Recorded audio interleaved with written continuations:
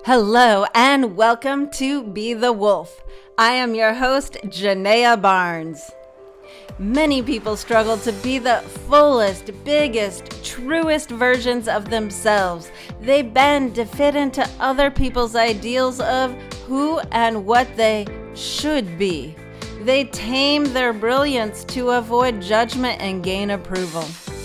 A long time ago, people attempted to tame the wilderness of Yellowstone National Park by eradicating predators.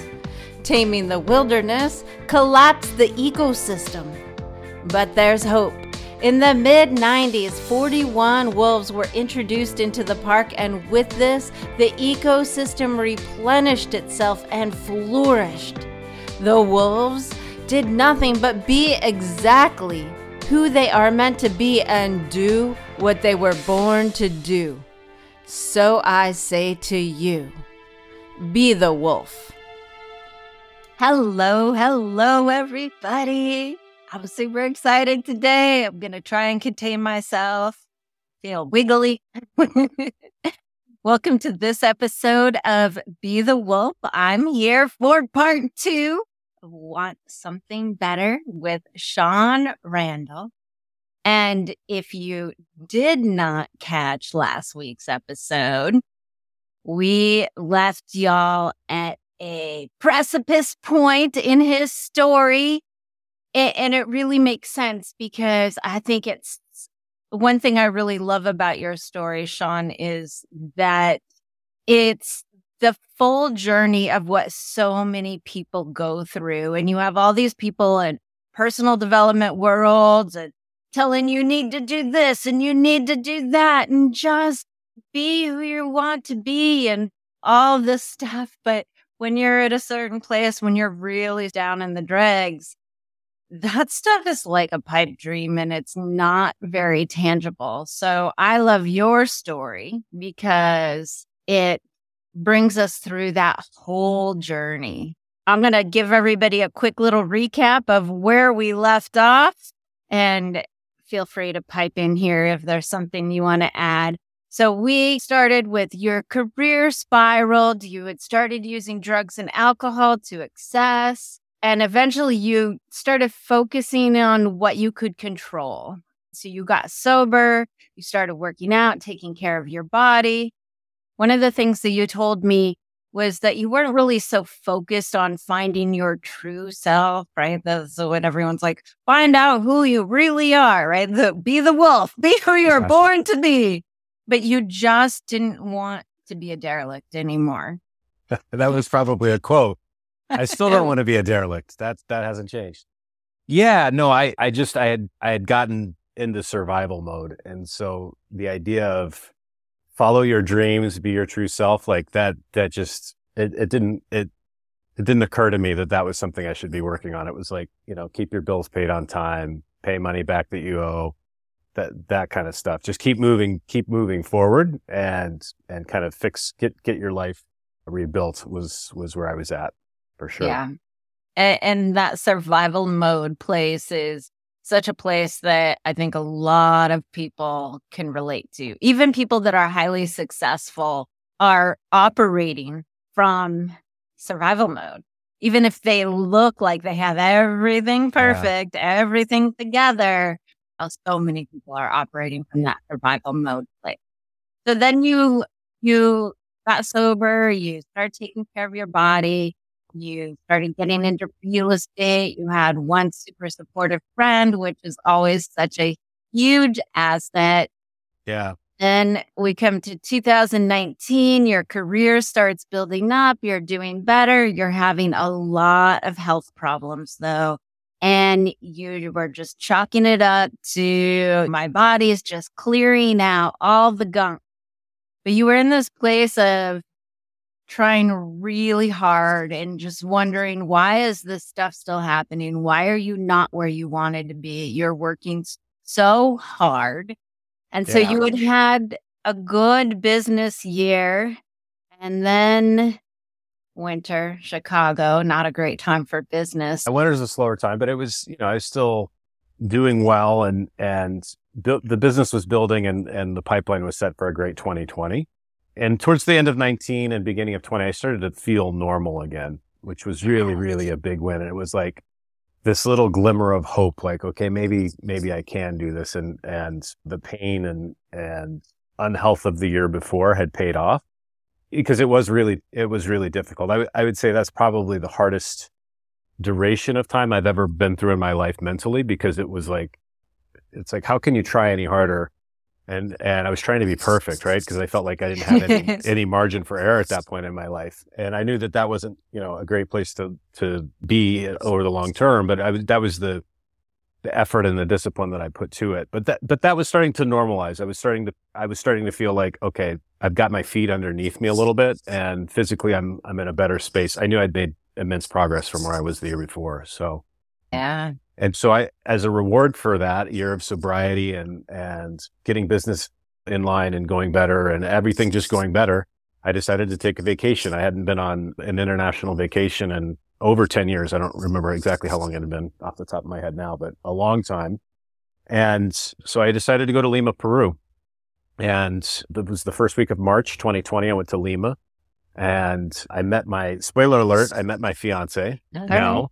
And it was all the cliches. It was love at first sight. It was head over heels. There was just a crazy connection. And for me, there was a sense that I didn't have to be anybody other than who I was. And that I hadn't felt like that or known what that felt like in a very, very long time. But just a genuine connection and acceptance. And here was somebody that just genuinely liked me. And the benefit of the situation, she didn't know my entire past or background. So she was just evaluating me based on the person that was in front of her. And I think that was really a watershed moment for me. And I remember sitting in the airport when I was heading back to Chicago, and she's got before you get there. Yeah. I just want to put out something when we're talking about meeting people that are new. And, you get to experience them as who they are today without all this background noise of who they've always been.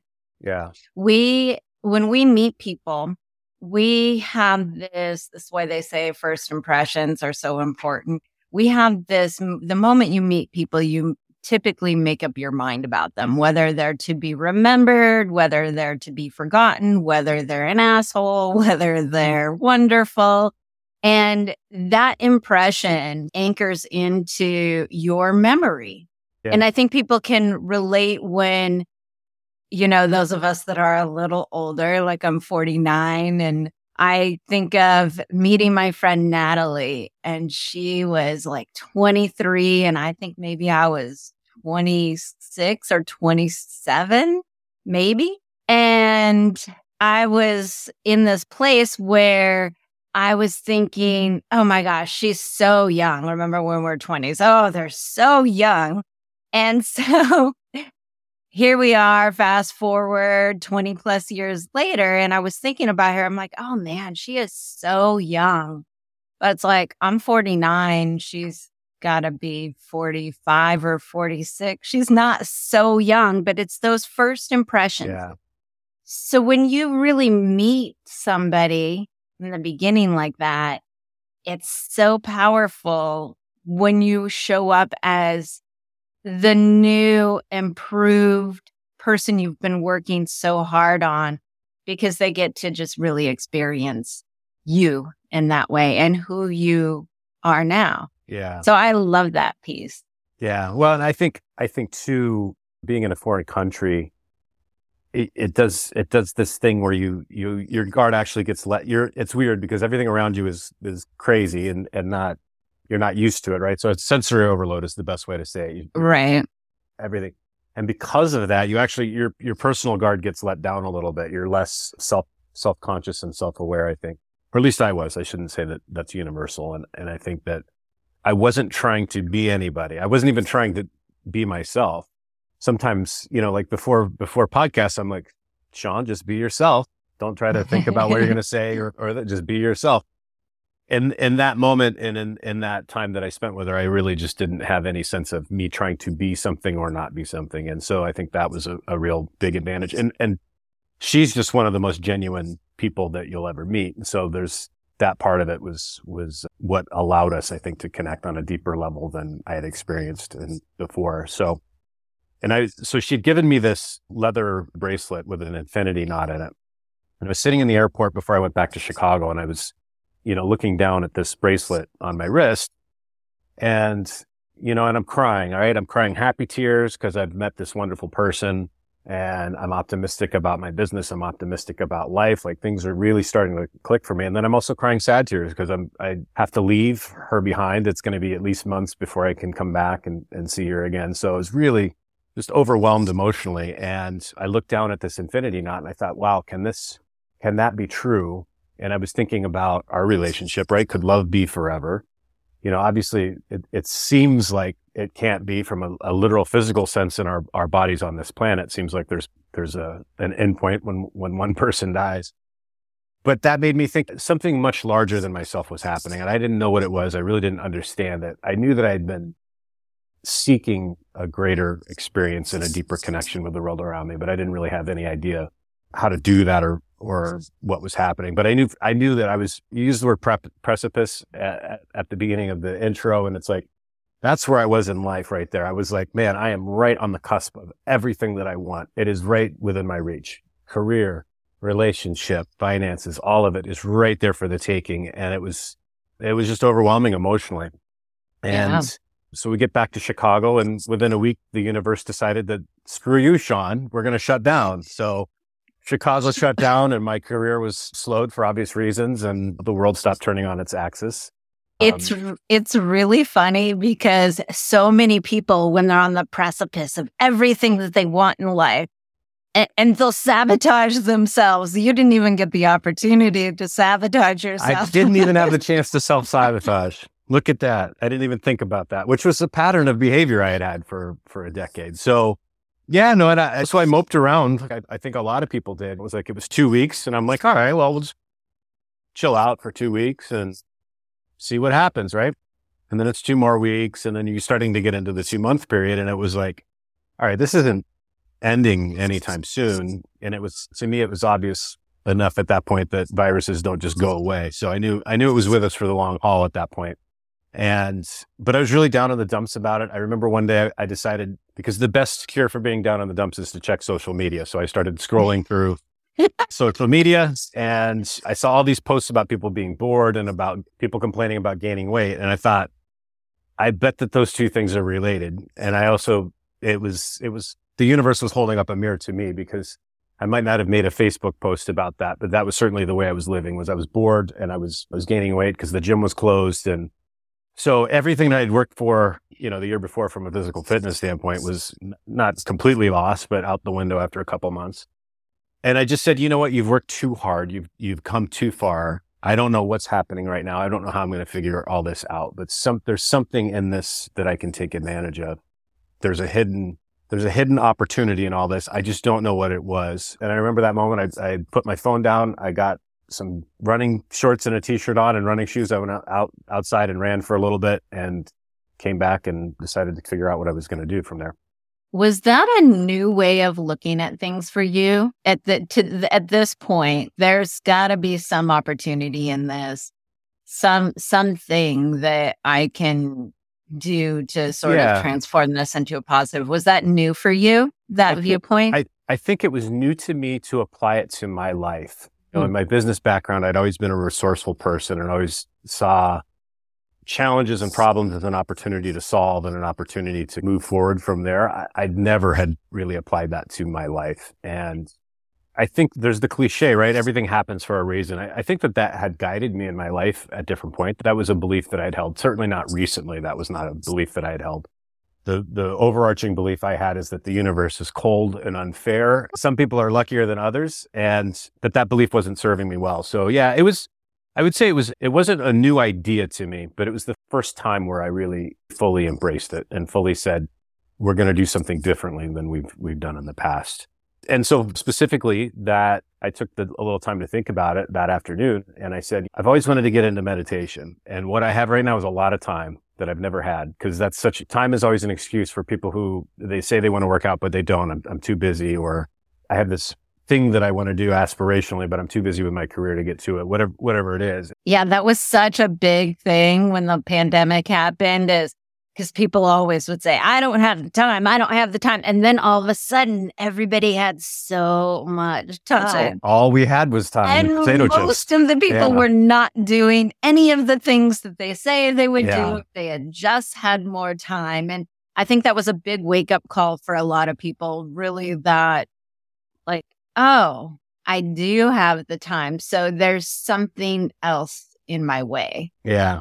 Yeah. 100%. And so for me, I got into meditation. I built up little by little. And within a couple of weeks, I was meditating for about 3 or 4 hours a day, really deep meditation and dealing with a lot of, just a lot of behavioral patterns. Why had I kept making the same mistakes? What was it that drove me to do the things that I did? And so I just did a ton of soul searching. And one of the things that I stumbled upon pretty quickly was that a lot of the decisions I was making was based on taking kind of a safe route. And then you end up down that path and you end up so dissatisfied, or I should say I ended up so dissatisfied with everything. And then it was like each step of the way, I kept getting farther and farther away from myself and farther away from the things that I wanted to do. And that's when I said, in this moment, I don't know exactly everything that it is that I want to be and want to do, but I'm going to pursue that path. And that's the only path that I'm going to pursue. And the obvious thing for me was writing. My first book, Words Like Wine, it's a book of poetry, was released in April of 2020. So that had been done in 2019, and it was years of writing. But that was just like one of those, it was like a passion project. It was like, well, I've always been a writer and I've always been involved in this. I just want to do this. I had people telling me you need to get your poetry out there but I didn't think of myself, oh, I'm going to be a writer. I'm going to be an author. This is who I'm going to become. That hadn't occurred to me.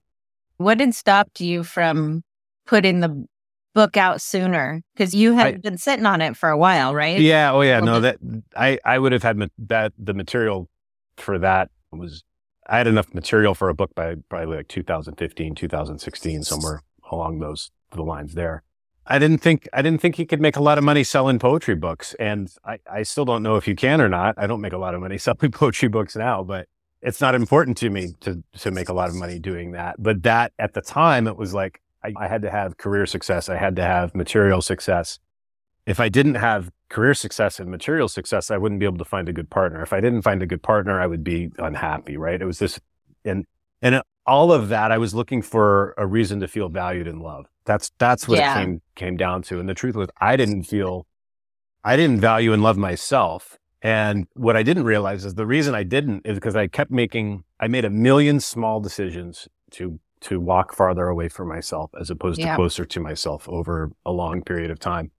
And it started long before I ever had any kind of manifested problems in my life. It was something that I made a decision really early in mid-20s is when I stopped pursuing things that I was passionate about doing in music and in writing, and just pursued career. And that was my primary focus. And I want to really point this out because I think this is really important. At the core of a lot of our issues, men or women as genders, stereotypically, I'm going to talk in big generalizations here, obviously, that we all know there are exceptions. But typically, the stuff underneath comes down to the same problems. But one thing that is unique, and I think really it is a huge burden to bear, that I think a lot of women that are like women's empowerment forget that as women, I think so many people have felt repressed and like they weren't allowed to speak up or succeed or do any of these things. And then on the other hand, men are brought up to believe that, hey, you can't just take care of yourself. You have to be able to take care of somebody else, a family. You have to become a good provider. You have to do all of these things. And women, in theory, this is societal of generations past. We know this is changing, can just sit there and be taken care of. And from the woman's perspective, it's like, I'm not allowed to do and be who I want to be. Yeah. Whereas a man is, I have to sacrifice who I want to be and be what I'm expected to be so that I can provide for other people, not just myself. And that is an incredibly huge pressure. And I think it's a big part of the reason why a lot of men why there's bigger suicide rates for men than women.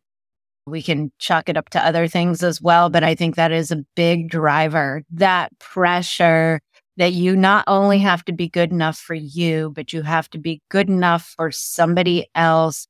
And you have to have all of that before somebody can love you.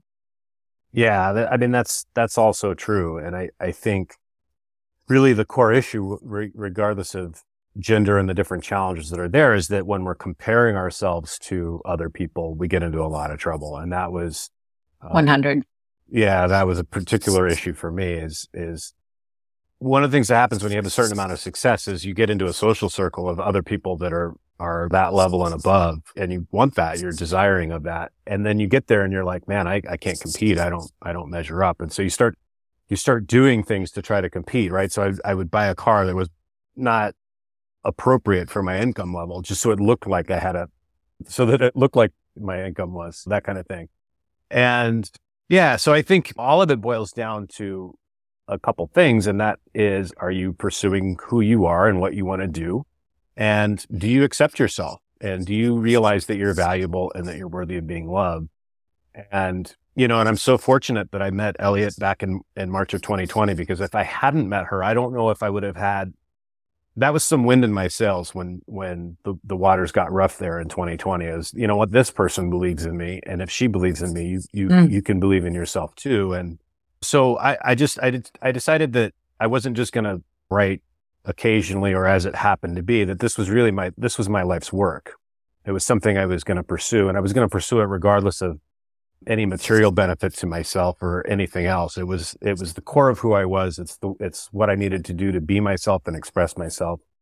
And so I arrived at this conclusion, but I didn't really have much else to go on. We're still in pandemic, and I drove down to Florida from Chicago to visit family, and I was on the way back and driving, and it came to me, and I said, you know what, when the border to Peru opens up, I'm not going to go for a visit. I'm going to go. And I don't know how long that'll be, but I need to pursue this relationship and this person. And I think it's magical. And I think it's the rest of my life. And I need to find that out. And I need to jump into that pool with both feet.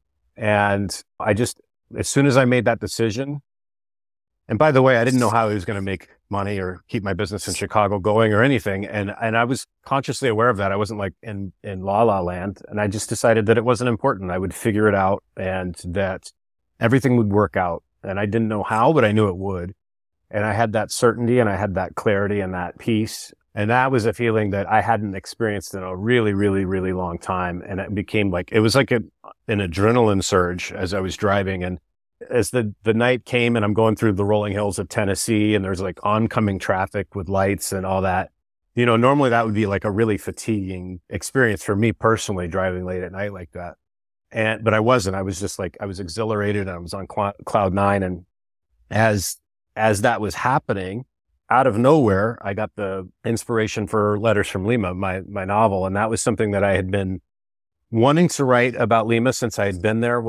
I remember the first day I was there, I stood on top of this 1,500-year-old pyramid, and it's right in the middle of the city. So you see these glass buildings that are either financial towers or hotels, and you can see the Spanish colonial architecture if you look to the central part of the city, and then you see the ocean, and you see the desert hills and all this. And it's just this mesmerizing, breathtaking place where you've got this juxtaposition of the natural world and the human-made world. And you've got 4 epochs of human history all splayed out before you. And you have this feeling I had this feeling of being incredibly small and then also incredibly giant at the same time. And I wanted to write about that feeling. And I just didn't know how. I thought it was going to be like a nonfiction book. And then I'd actually stumbled into the name Letters from Lima, because I thought, well, I want this writer to write letters to other people that are important to them in their journey and in their life about this experience. And I started to do that, and it wasn't a good idea. It wasn't particularly entertaining. And so I had this idea in the back of my head, but I didn't have anything for it. But on this drive. But before we go there, I want to go back a little bit to the point when you made the decision. Yeah. So many people say they're going to do things, right? They really mean it. They really want to do those things, but they haven't truly decided. And there is a point, and I know this in my own life, when you make a decision, decision, like truly make a decision, like everything swirls and changes around you. For me, you could be in this like turmoil. It's like a swirl, like a tornado, all different kinds of levels, depending on what's going on in your life. And then you make a decision, and then all of a sudden the swirling wind stops and everything falls to the ground. And it just somehow seems easier, even if you have no idea how.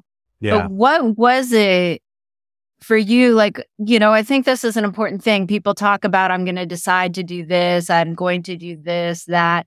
And most of these people are not making a decision. There is a definitive point when you decide. What is it like? What was it like for you? Like the difference between other things that you were going to do or you had done versus this thing that you just decided and it was so clear. Yeah. So let's talk about why that happens. Why is it that there's things we want to do that we don't do? And so all of our emotions are on a continuum of polar opposites. So if, take public speaking as an example, right? So on one side of that is the fear of doing it before you start. And then on the other side of it is the courage that it requires to do that.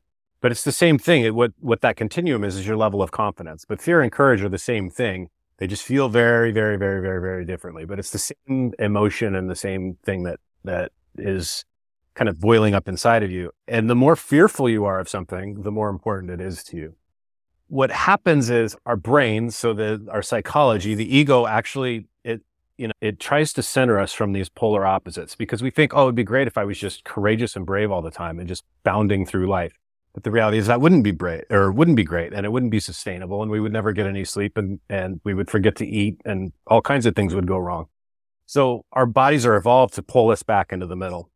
And I describe that as the status quo. And it's when you have two polar opposite emotions or feeling that your body is literally gripping you into the middle. And so a good example is it's Saturday morning, you've been out late Friday night, and you do not want to get out of bed. You should get out of bed, but you do not want to get out of bed.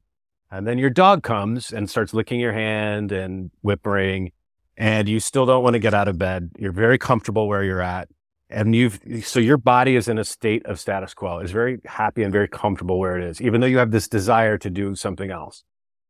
But pretty quickly, you're going to get out of bed. Why? Because you love your dog, because you don't want your dog to wait to go outside. And so that third emotion, that third state is very powerful. And to be aware of it and thrust it into the status quo that you're struggling between is what spurs us. And so with me, the difference was that I had a very powerful connection to love and to my partner who I wanted to go see. And so I would have climbed mountains. I would have swam oceans at that point in my life. And I think parents feel that way about their children as a real obvious example. And so that was, I think, the difference in that moment for me was that I had this powerful emotion that was guiding my decision making, as opposed to something where there was nothing that was going to pull me one direction or the other. And it's easier. It's like, well, should I start working out this week or next week? Next week's fine. I'll get started taking care of my body as soon as I find the right fit personal trainer and I buy the right yoga pants and all that stuff. We get these long lists of all these little things we have to do. And the reality is the people who need to start going to the gym that do it is because I'm tired of this. I can't wait any longer. There's something that spurred them to action. And so for me, it was like, this is the person that I want to be with, and this is the life that I want to pursue. And that was so powerful that the consequences of whatever could possibly go wrong were not relevant to me at that point. I was aware that there could be negative consequences and things, but to me, it just wasn't, I guess the best way I can say it is it wasn't a choice. It wasn't a decision. It was something that's the way it was going to be. So did that answer your question? Yeah. Thank you. Okay, cool. So we left off, you didn't know what you were going to write. You wanted to capture that feeling of being on top of the pyramid. And you had the idea, the concept of letters to Lima or in Lima. From Lima. Yeah. Yeah. So I had this idea, and normally you write books before you name them. This is probably the last time I'll ever name a book before I write it. It just ended up working out that way. But yeah, I had this idea, and after the clarity and the adrenaline of making this decision, and that I stepped off the cliff, right, and there was this invisible bridge that just caught my first step. And in that, there was a moment of inspiration, and the two main characters for the book, Colin Allweather and Carolyn Grant, they just popped into my head, and I knew what they looked like. I knew what they sounded like. I knew what they did for a living. I knew their entire backstory, and I knew when they met what they were going to say to each other. And I didn't write the whole story, but in about 15 or 20 minutes, I had mapped out the end and all that. And well, I say 15 or 20 minutes. I don't know how long it was because time was standing still for me at that point. But I panicked. I was like, I'm not writing any of this down. It was just all in my head. And I was on the road, and I thought, well, I could pull over the side, but that didn't feel really safe to do that. And I was about 20 minutes away from the hotel. I said, I'm just going to keep going. And I knew that inspiration was touching me, and for lack of a better word, divinity was touching me. There was this creative energy that was flowing through me, and it would be there in 20 minutes. And if it wasn't going to be there in 20 minutes, I knew I was going back to Lima as soon as I could, which would end up being about a month later when the border opened up. And I said, so whatever inspiration I have right now, I can get it again. It's there. I feel it. It exists. It's just whether I'm open to it and I'm ready to receive it. And so that was really just a complete life altering 180 or 90 degree turn in my life. And it was the culmination of years of doing things the wrong way, and a couple of years of really trying hard, and everything just worked out for that moment. And all of this story goes to tell us one thing, and it taught me one very, very important lesson, and that is that the universe will give you what you need before it gives you what you want. And I was so frustrated that I felt like everything had been yanked away from me. And the reality is that all of everything that transpired worked out in my favor so much greater, and it's just so much more powerfully and fulfilling. And I'm getting emotional thinking about it, because what I wanted wouldn't have been this life that I have now, and what a mistake that would have been. I love that. Nobody likes to hear that the universe is going to give you what you need. You sit like an ayahuasca ceremony, you'll be like, you go in with an intention, but she's going to give you whatever it is that you need. And of course, one of the reasons I love the work I do is because we get to choose what we are working on. And of course, I've spent years fine tuning what it is we should be working on so that you can get what you want. But one of the analogies I tell my clients is, here you are, maybe you're a mid-level career person, and you have this idea of this company that you want. And here, if somebody were to give it to you, and it's operating at a $10 million a year revenue, and you get to run it and have it, and it's all yours. Well, most people would end up destroying it unless they made sure to figure out how to hire the right people, because they don't yet have what it takes to run a company like that. You've got to work your way through the different places. And even successful entrepreneurs, business owners, if they did it by themselves, they bootstrapped their first business, and they would never do it that way again, but they needed to do it to learn and transform so that they could have that full range of the ability to actually run the $10 million company.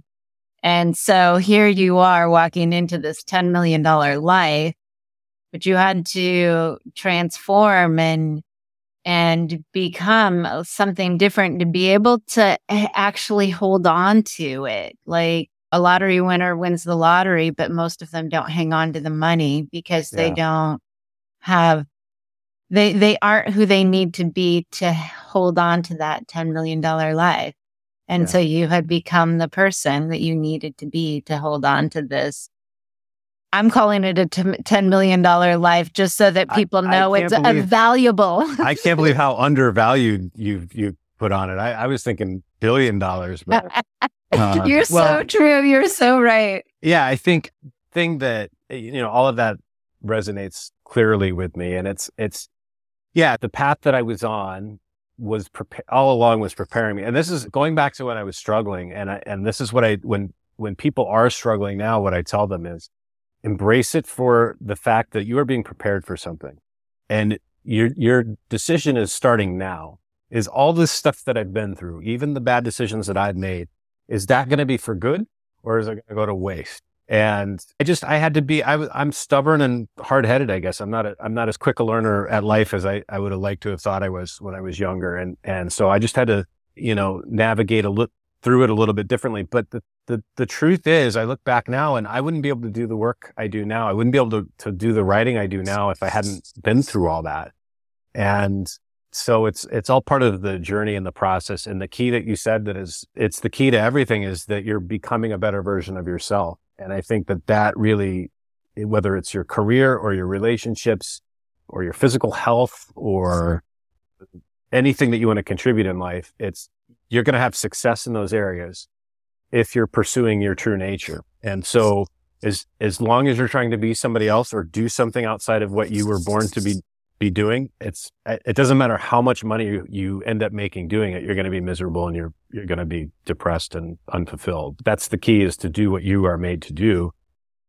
And that's part of the joy of life, is we get to figure that out as we go along. One of the things that plagued me younger is I didn't feel like I had this true calling purpose. I had lots of stuff that I was interested in and lots of stuff that I pursued and did, but none of it was that exciting to me. That's really what we have to find, is what is that thing that really just lights us up. And if you want to run a $10 million company, you should be willing to do everything that's required of that for free. And I'll even take it another step further. If you want to be an entrepreneur, you'd better be willing to pay $10 million to get that company, So it's, how much do you want it? How much is it really a desire of your heart? Or is it this thing that looks good on somebody else's Instagram page? Like, oh, my life would be better if I had this great job or this, big salary. It's a little bit like not wanting to be the derelict. Like if I have this, then I'm not the derelict, versus this is my heart and soul. And I would do it for free. I love that. The question, somebody gave you billions of dollars, what would you do? I'm like, I would do the same thing I'm doing now, except maybe I'd hire somebody else to edit my podcast.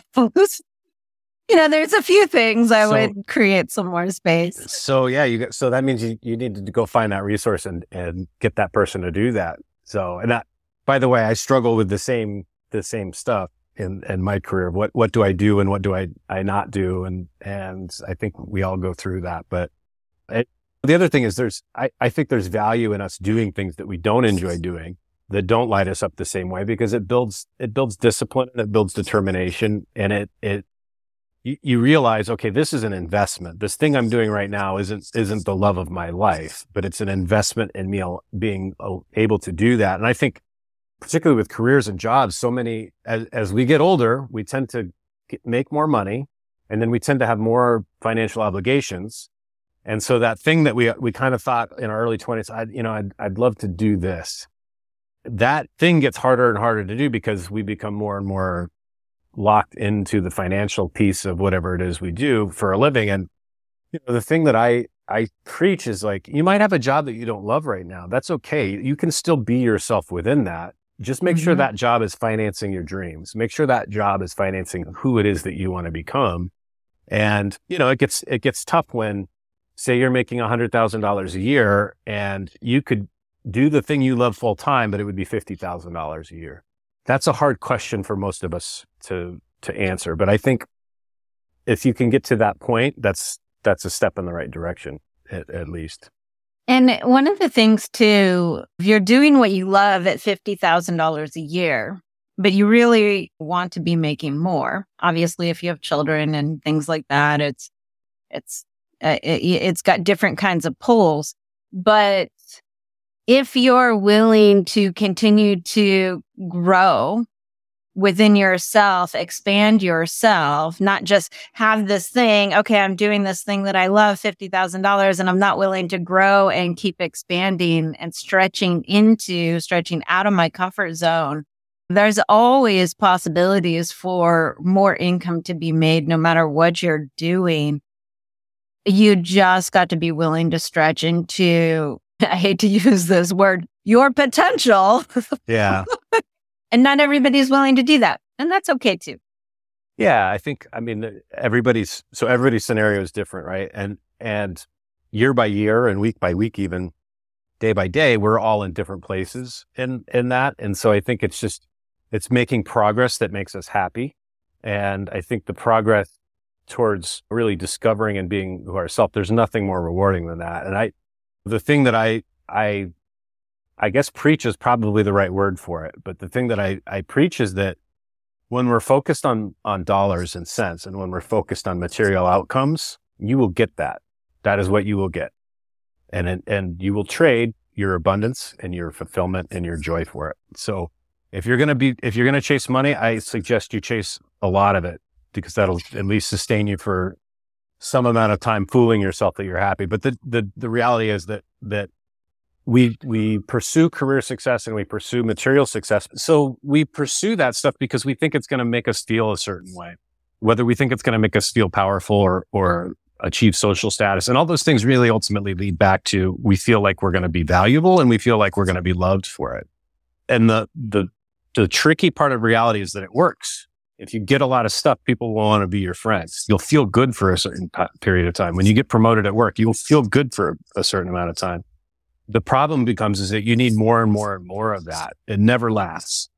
And so anything that we pursue, and it's not just material goods, it can be relationships. For years in my life, I really wanted this great relationship. I thought if I could have a great relationship, everything else would fall into place. Nothing else would matter. And the reality was that it was still seeking something outside of myself. And, we have to, all those things that we want lead back to feeling valued or loved. And the best way to feel valued and loved is to value and love yourself and to honor the nature that you've been given by the universe by pursuing it and pursuing your talents and your abilities and your desires. And it's the hardest thing in the world we live in today, but there's so many things that we can do. There's constantly advertisements for food we can eat, vacations we can go on, education, careers, everything. We're getting constantly bombarded by all these different choices and options. And the reality is that the best option is the thing that's in our heart. And we knew it when we were kids, and we knew it as we were getting older, but it's something happens where we get pulled away from that. And it's not a big thing. It's just little by little, we get pulled into this focus of external things, when ultimately those will all lead to the same place. As you said, all those little decisions that you kept making to move you further and further away from what is true and right for you, and sitting still and starting to unwind that through meditation, through other kinds of healing, all kinds of different ways you can do that. And when it comes down to it over time and you start to backtrack those decisions, it's easier and easier to actually connect to and see what you really should be doing and who you truly are. So how did it go when you got to Peru? It went great, but it was interesting. So my fiance was living with a friend of hers and her husband and their daughter. She was the godmother for this daughter. And so I moved into it. I went from living by myself for years and years and years into living with 4 other people in a 2-bedroom, 1-bathroom apartment, and which is very normal in Latin America. Our expectations for that are different in the United States. And so parts of it were very stressful. And the building I lived in, people liked to fiesta till all hours of the morning, the neighbors and so on and so forth. And so it was an interesting first couple of months, to say the least, before we got a place of our own, and just adjusting to trying to live down there. I barely spoke Spanish when I moved down there. I'd been studying it as much as I could for like an hour a day for the 7 months before I got down there. But then you get there and it's in the pandemic. So everybody's wearing 2 masks and plastic face shields. And I couldn't understand anybody. I was afraid to go to the store by myself. My fiance was in tow the whole time. So I was lucky that I had a built-in translator who didn't speak English, by the way, but I could understand her Spanish and she could understand mine. So, which it's just part of our greater connection we've had friends sit there and watch us communicate and they have no idea what I'm saying. They're like, how did you understand what he's saying? And she seems to know what my vocabulary range is and be able to figure out what it is that I'm trying to say. So, but that was just kind of the everyday life stuff. But, it's been amazing living in Peru and seeing different aspects of the country. Machu Picchu's this incredibly famous natural wonder of the world. And anytime I go see something like that, I'm always like a little bit, I try to rein my expectations in. And when I got there, it was like, it just blew me away. It's so far exceeded my expectations and countless other archaeological sites. And, Lake Titicaca is the highest navigable lake in the world. And so we went and stayed on they're human-made islands made out of reeds that they build with mud and reeds, and they just float out there. Cool. Oh yeah. So it's freezing, and so you have like 1,000 blankets on you, and you're out looking through this window out over the lake, and it's just, it connects you to the universe in a way that you don't get to do very often in regular life. And so, I've been so fortunate, and over 2 years that I've been in Peru, there's just been so many things like that I've gotten to do that I just never would have done. And that goes back to the original decision. It was like, the way I thought it was all going to play out and unfold, it's not how it unfolded and played out, but it's been so much better than I could have possibly imagined for myself. And I think, one of the things with manifestation in particular is that I think the first step is discover who you are and who you want to be, what you're trying to become. And then really declare that to yourself, to your friends, to the world around you. Hey, this is who I am and what I'm working on. And then create a plan, create a path for yourself. This is how I'm going to go about becoming this person. And then as soon as you have that plan, let go of it and just say, it might not go this way. The universe is probably not going to have everything go according to that. And the cool part is, it's going to work out better. As long as you're true to yourself and you're true to your heart's desires about what it is that you want to become and who you want to be, it'll end up being 100 times better than you could have ever planned for yourself. And so, yeah, it's been wonderful. So making that plan, is that kind of just to tell the universe that you're serious about it? I think, so here's my belief, is that when we're telling the universe, what we're really doing is telling ourselves. And that Rumi said that we aren't a drop in the ocean. We are the ocean in a drop. And I firmly believe that the creative power of the universe, everything around us is conscious energy. And we think of like kicking a rock that we've hit a solid object with our foot, right? That's stuff. Well, it's not really stuff. It's particles of energy, but their vibrational rates have slowed to a pace where we think there's a rock and we think we have a foot. And the reality is that there's other species on this planet that we live in that would see that same rock and would see it entirely different than we see it. It's just our brains, as a similar species, we all see things fairly similarly. Obviously, we've all run across those situations where there's a massive discrepancy. Like, how can you not see what I'm seeing here? We've all had that experience too. But so we have this kind of construct of what is happening around us, the conscious experience that we're having. And the reality is that whatever makes that possible, I don't know if it's knowable or not, but I know that it's a part of me. I don't have a choice, right? And so I just have to open myself up to that. And I think so as I'm making that plan, I think I'm conditioning my subconscious by doing that and saying, hey, these are the things that I want to do. Mm-hmm. I think there's something really powerful about organizing your thoughts and organizing what it is that you want to accomplish and who you want to be. And when you set out to do that, then the universe around you starts to work on your behalf. When you don't set out to do that, or when you set out to accomplish goals and other things that aren't in alignment with your true heart's desires, that's when we run into pain and suffering and we keep beating our heads on the wall. And we call it self-sabotage, but it's really just you're walking in a maze and you keep going the wrong direction. And I think one of the cool things about life is that it is a maze. It isn't so obvious what we're supposed to do all the time. That's the fun of it. And so, Right. it's that you create a path and a plan for yourself. And that gets you, what that does is it gets you going, it gets you moving. And when you start to do that and something challenging interacts with your life, you're like, okay, well, this wasn't part of my plan, but it's part of the maze, and it's going to get me in the right direction. And that's what a plan does, is it gets you committed to the outcome. And you don't change the outcome, you change the plan. And so that happens to me in what I do. And I definitely don't want to sound like, oh, I'm this completed work and everything is peaches and roses all the time. Like there's a 1,000 times in a month probably where I have something that's aggravating me, frustrating me, or challenging me, or I'm perceiving it to be standing in the way of what it is that I want to do and who I want to become. It's just that when that stuff happens, I catch it really, really quickly right now. And I say, all right, this is you being attached to your plan and not being attached to who it is that you're trying to be. And so that's the letting go of it part. And if the universe isn't fulfilling your desires, it's because it's busy working on mine. I can't do everything all at once. No, it's because it's giving you what you need before it gives you what you want. And so I promise it will work out better than you could possibly imagine. Yeah. And I think I've always had these big, big, big dreams from the time I was little. I was like, I am meant to do big things. Like I could just feel it deep in my soul. And I might have had an easier life if I didn't have such big dreams.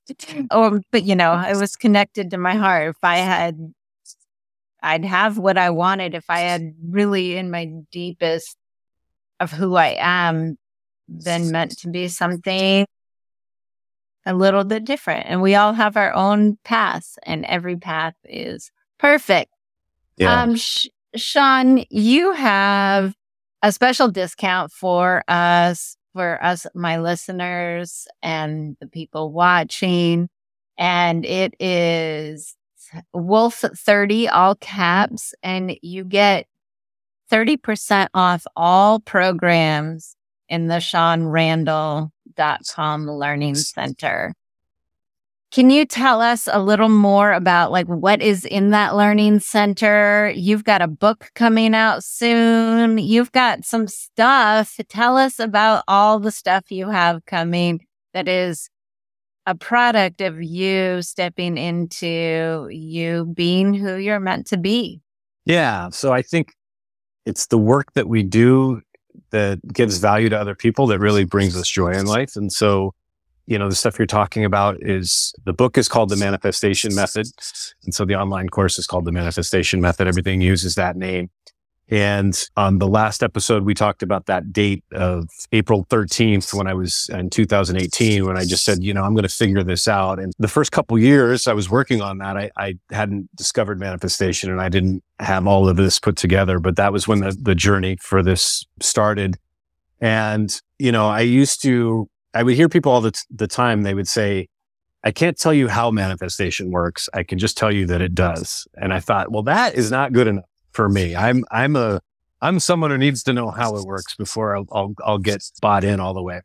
And so through years of studying and discovering, I found a path that works. And I don't think it's the only one, but the manifestation method is a how to manifest. It goes step by step.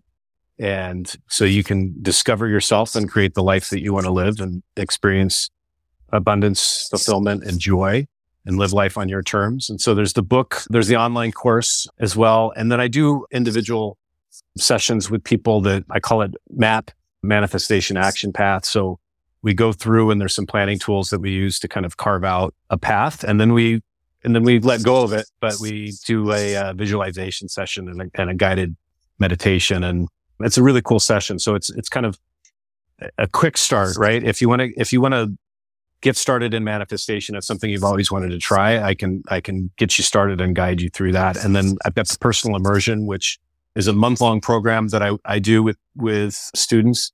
And it's a deep dive into everything that's gone into the book and the course. And I work with you on a daily basis. And so you get a little bit of accountability, which helps us all. I put the coach's hat on and help you stick to the decisions that you've made and the life that you want to pursue. And you get the benefit of a lot of guided meditation and visualization. And we really work on honing in your subconscious to start guiding you into the life that you actually want to live. And so that's a really cool program as well. And then there's a bigger version of that that's blown up. That's a 3-month program as well. So those are the main things that are there. They're good things. They're good things. Yeah. Thank you. No, it's exciting. I love, it's interesting. So I think of myself as a writer first and as a teacher second. But when I'm teaching and working with students, that gives me more joy. And I don't know how to explain that. Writing's it's like being in a UFC ring. I'm just brawling it out with the pages to get the ideas out of my head and craft what I want to craft. And teaching is just a really just joyous experience to get to kind of share the journey that I've had with people and help them see, we all need to see ourselves from a different set of eyes. And I think back to when I met Elliot, and it was so obvious to me, like she just sees me for who I am. There's no other programming or stuff that she's got as it relates to me. And all of us are carrying around massive amounts of programming, some of it positive, some of it negative, some of it neutral. But we have these habitual behaviors that we're going through life doing. And it helps to just, I call it defrag the mind and get a new place to start. Yeah. Okay, I'm going to ask you one more question after I tell people. One of the pieces that I think we talked about this a lot, people struggling in their careers and not finding that fulfillment, not really being in alignment with who they authentically are. And those of you that know me and have known me for a while, that's of course what I help people do. So if you're looking to really connect to who you are and find that joy and fulfillment and abundance in your career, you can book a call with me, and you can do that at elevatebookacall.com. So if you all are not driving and you want to book a call with me, open up a browser right now, type in elevatebookacall.com. And if you want to look at the stuff that Shaun has to offer, type in Shaun, it's SHAUN-Randall, RANDALL.com. So go ahead and type that in, get your discount, which is Wolf30, all capitals. Go to Elevate, book a call, all of those things. And Shaun, if you were going to give that man who had just had that decision moment on the road, you knew and decided, I'm just going to move to Peru. I'm just going to move to Peru and do, I don't know how or any of the details, but I'm going to do it. What would you say to that man at that moment that had just made a big life decision and they needed to know something? What would you say to him? I would say, you're totally nuts. You're crazy. And then I would say, but you're doing the right thing. And you're jumping off a cliff. I alluded to it earlier. It's something I call an invisible bridge. And the first step, it seems like you're just stepping on air, but something will catch your foot and you start to walk out over the air. And all the voices behind you are telling you, don't go, don't do it. And you're crazy. You're going to fall. You're going to get hurt. The more you walk out into the center of that canyon over the air suspended, you start to hear the voices of people who are already on the other side, and listen to them because they're cheering you on and they're telling you to come join them.